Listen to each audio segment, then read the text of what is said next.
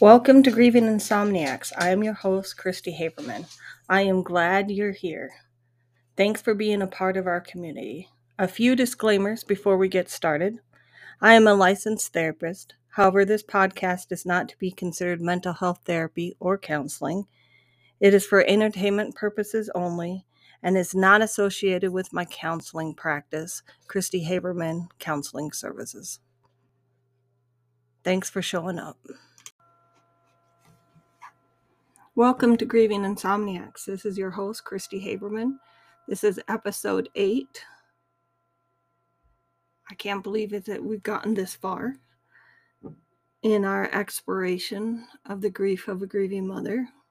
And this is episode 3 of our deep dive into guilt and the guilt that we feel as a grieving parent, and especially as a grieving mother. So in our previous episodes, I talked about how we need to understand our grief and how we need to understand the role of guilt in our grief. We explored the different types of guilt. There's survivor's guilt. There's guilt that we feel over the role that we had or that we think we played in the death of our children. There's the guilt that we feel about moving on past the death of our child.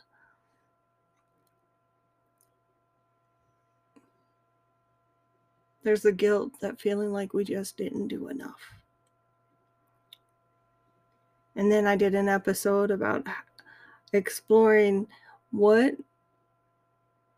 in your background, in your life experiences, is contributing to your feelings of guilt.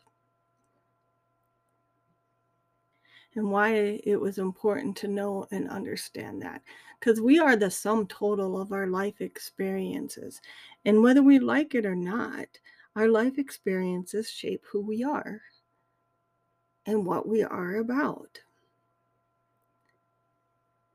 And I ask my clients to do this a lot as a counselor, to examine their family histories, to learn their family patterns. And they get really upset at me and say, oh, my parents did the best they could. And it's not about that.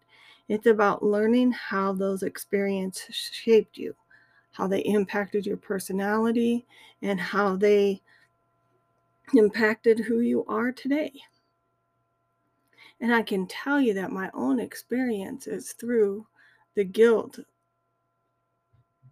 of losing a child has really made me look at the guilt or the judgment I have towards other people very differently. I find that I don't judge people nearly as much because I took this deep dive into my own feelings of guilt and started to realize that some of my choices and behaviors are very much a part of how I experienced life. So then we talked about, in the last episode, about the importance of exploring your guilt. Sometimes it's so hard, especially in the beginning, to even acknowledge that we feel guilty. It's kind of like you touch it and it's like, ouch, I don't want to look at that. Ouch, ouch. Other people pick at it. If you're one of these people that ruminates, I'm a ruminator. A ruminator is someone that goes over it and over it, over it and over it. It can almost become obsessive. So if you're one of those people, there's a technique called the stop technique. And in the stop technique, you just tell your brain to stop and forcibly change the thought process. And if that's what you need to do in order to stop obsessing, then practice the stop. The other thing that you need to start practicing is radical self-acceptance. What I mean by radical self-acceptance is that you accept yourself in all areas. I hear people say, well, of course I accept myself. And then you probe a little bit and they're like, well, yeah, I accept that I am who I am, but I'm going to be 10 pounds lighter. Well, I will accept who I am when I get that PhD. Or I'll accept who I am when I have red hair, or blonde hair, or I want to have a tan, or I look beautiful. Radical self-acceptance is at your messiest, coarest part of yourself, sobbing. That in those moments, that's when you accept yourself. That you accept that you are who you are. It means accepting your mistakes that you think you made. It means accepting what you look like. What's been the hardest part to accept for myself is how much the death of my son has changed me. And it's been really hard to accept that. I used to have a really dry sense of humor, and I laughed a lot. I don't really laugh anymore. I don't really have a sense of humor anymore. I get told I'm negative. Well, the joy left my world when my son died. And it's hard. It's hard looking at that and mourning the person I once was. Because I would like to not care. But I do. I care deeply. And you feel powerless over that change too, because I don't know if I don't find things funny anymore. So I have to accept who I am now, the person that I am now. And I have to accept that there are people that have left my life because they can't accept who I am now. And that's not on me, that's on them. It's on them. Because I can't be who they want me to be. So you have to practice this radical self-acceptance. Grief has taught me that I am powerless over so many things. I am powerless over whether or not my son was going to be ill. I was powerless over the fact that my son was going to die. I was powerless over how people were going to react to my son's dying. And I was powerless over how I reacted. And this whole thing about grief has been realizing that I was powerless and accepting that I was powerless. And I've always considered myself an independent woman until I wasn't. The other thing that grief has taught me is to be alone. I've learned to keep my own counsel. I used to be the person that something happened, I had to talk to someone. Talking has always been my coping mechanism. Probably why I started this podcast.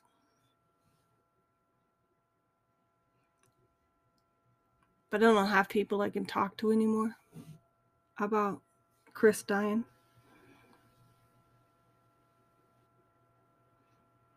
I don't have friends that I can pick up the phone and call like I used to.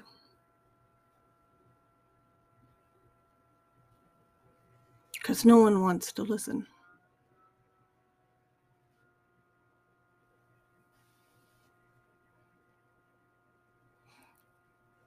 And so I spend a lot of time being lonely. Last week was Easter. Thinking about all the families that got together, having Easter dinner, Easter egg hunts, family dinners, all the things that I don't have anymore because my son died.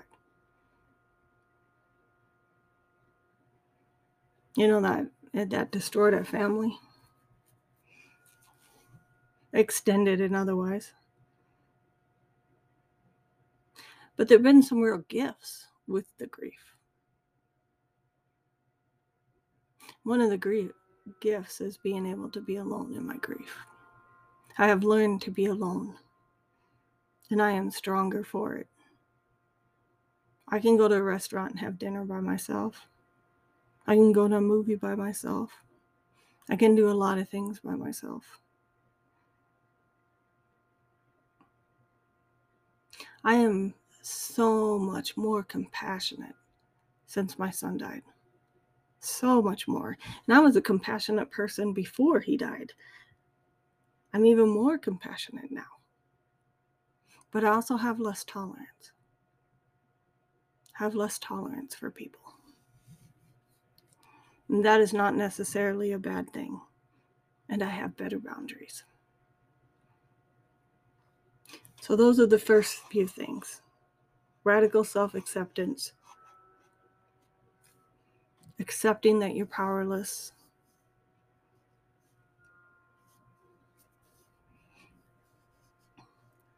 So there's a book out there.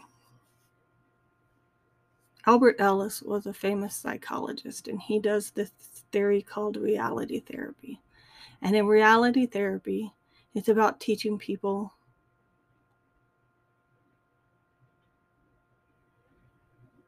to accept the reality of the situation. So Albert Ellis says we create our own discomfort when we must and should. Those beliefs that people must do something or they should do something are the ones that drive us the most crazy, because what you're doing is you're driving yourself, your own feelings, by having that belief system. So anytime you're musting on something, you're trying to get the world to conform to your beliefs.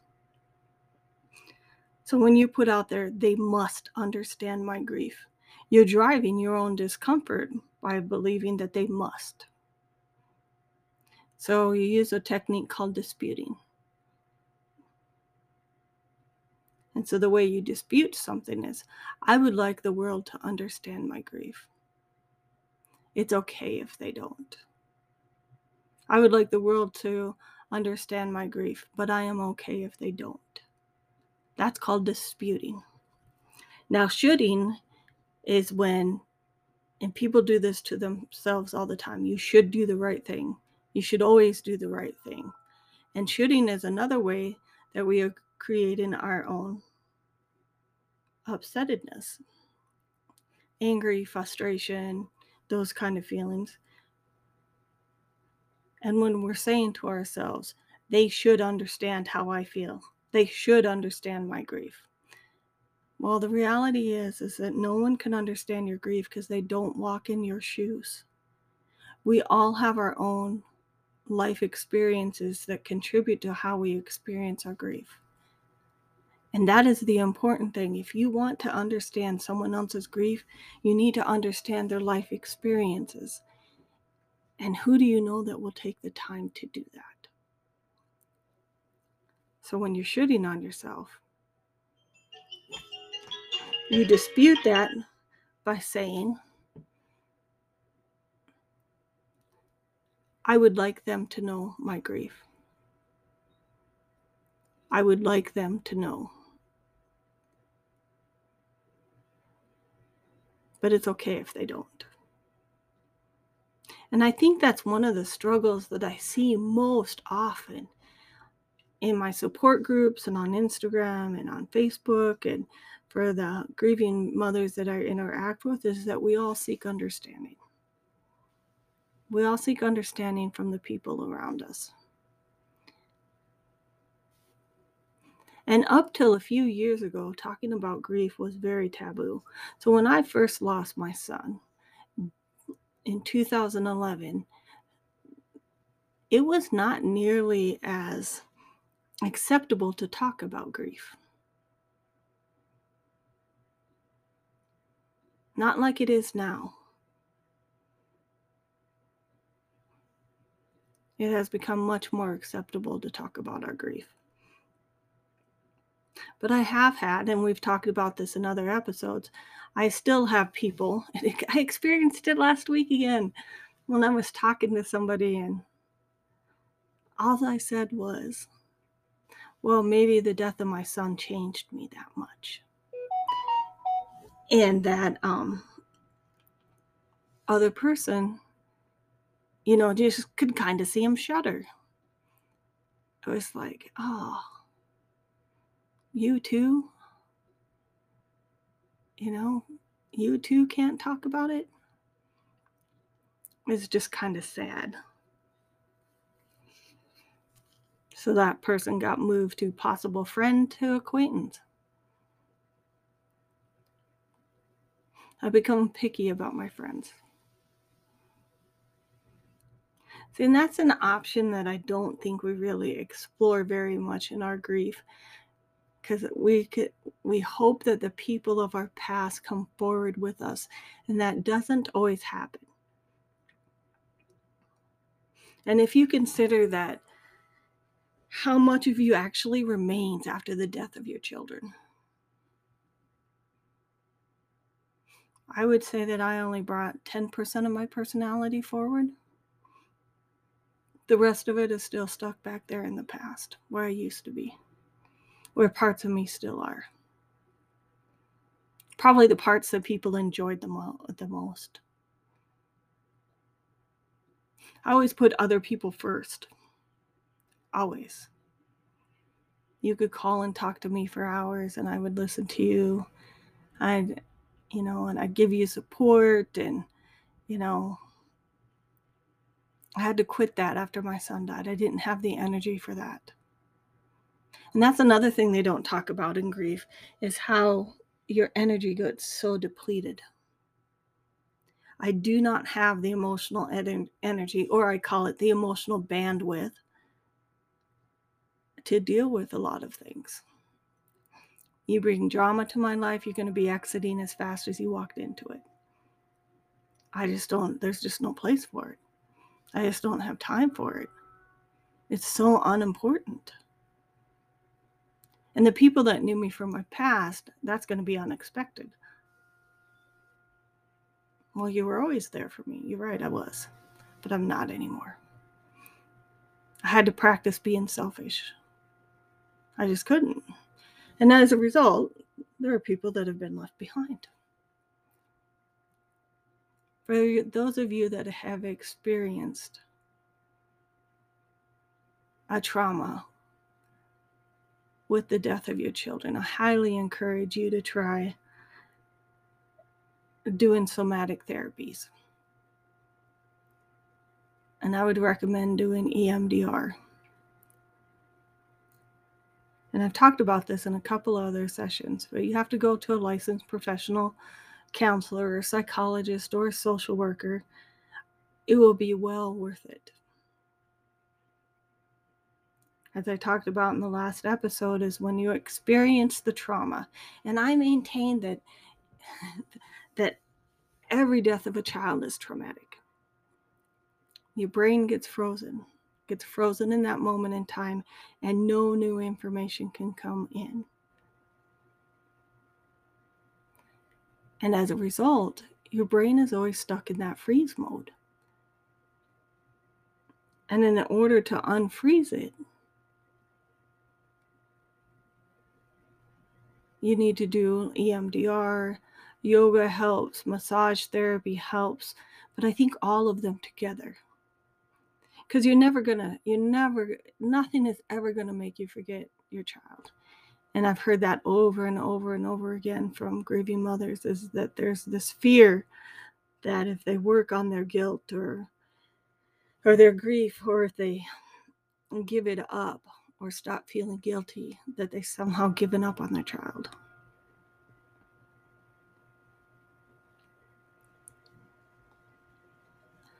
And unfreezing your brain just helps your brain have the ability to adapt. That is all. And you move into healthy coping. And what does healthy coping from grief look like?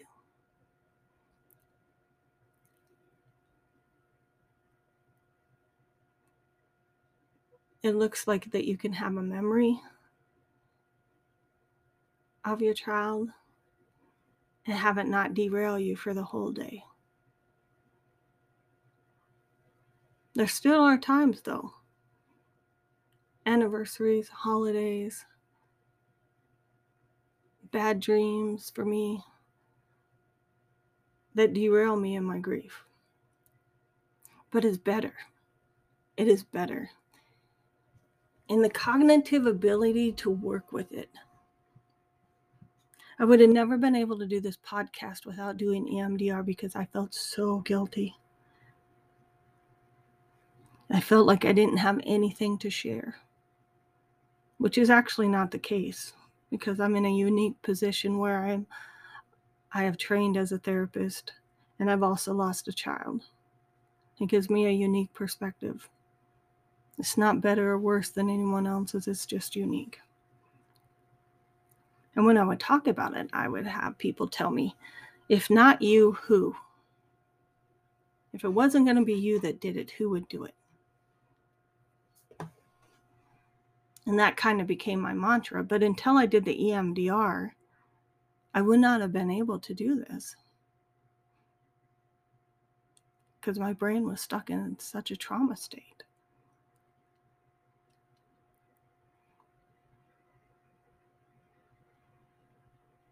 I had a friend ask me if doing this podcast is making my grief worse. I've noticed over this last week that I've been struggling a little bit more, but I really think it's more due to Mother's Day coming up. Mother's Day is always tough. Always. And there's always so much I miss.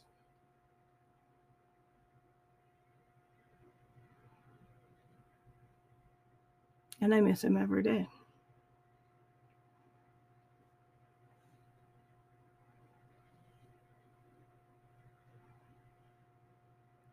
So some other ways to cope with your grief is I would recommend in creating a music playlist. Music has always been my way to communicate with Christopher. I have songs that I use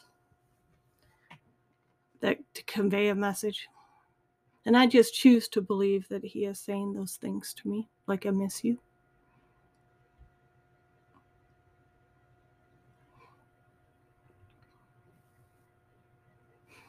I created a memorial Facebook. I use that quite a bit. Post messages to him, and I believe that he reads Facebook in heaven.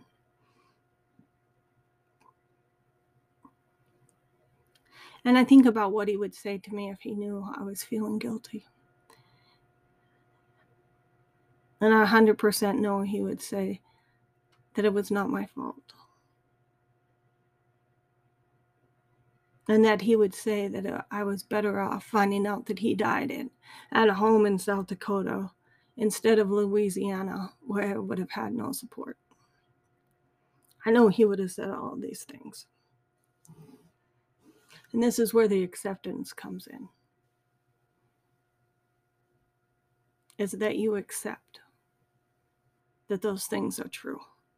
You can't second guess yourself. You have to trust. You have to trust yourself and trust the relationship you had with the deceased. So even if you have had a baby and the baby died, there was a bond that formed with that baby. That baby felt all the love that you had to share with it. It shared your blood, shared your energy field, and it knew you loved it.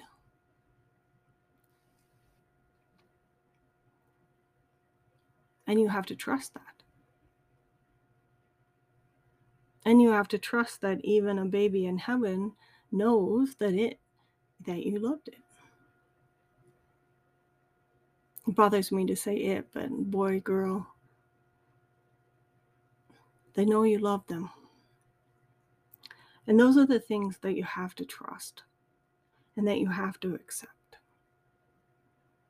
Because the key to healing is creating a bond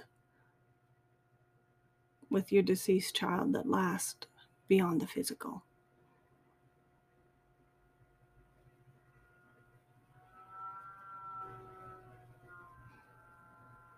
So one of the things that Christopher's friends did that was so horrible is they put on my, they told me I was a bad mother. And they had all kinds of reasons why I was a bad mother. They actually said it to me. I wish that it weren't true, but it was. And I had to trust. I mean, so at first I accepted that what they said was true. I think it took me a year before I got to the point where I realized that I had to trust what I knew about Christopher, about what kind of man he was, what kind of integrity he had, and what kind of person he was. And my son was very definitely the strong and silent type. He also did not talk bad about people. He never would have. So why would I accept that he talked bad about me? He wouldn't have. Not at all. He might have said he wished things were different, but he would have never talked bad about me. So you see how I took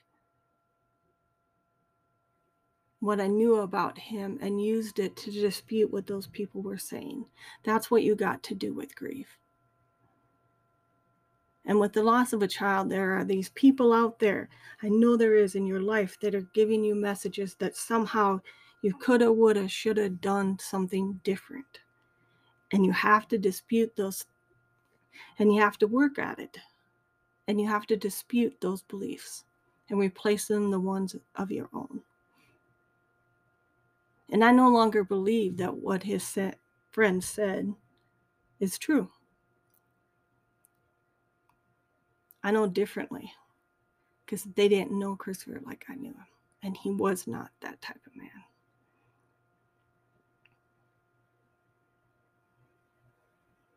So I think I'm done with this topic about guilt. I was going to try to go up to Mother's Day, but I think I've had enough talking about it.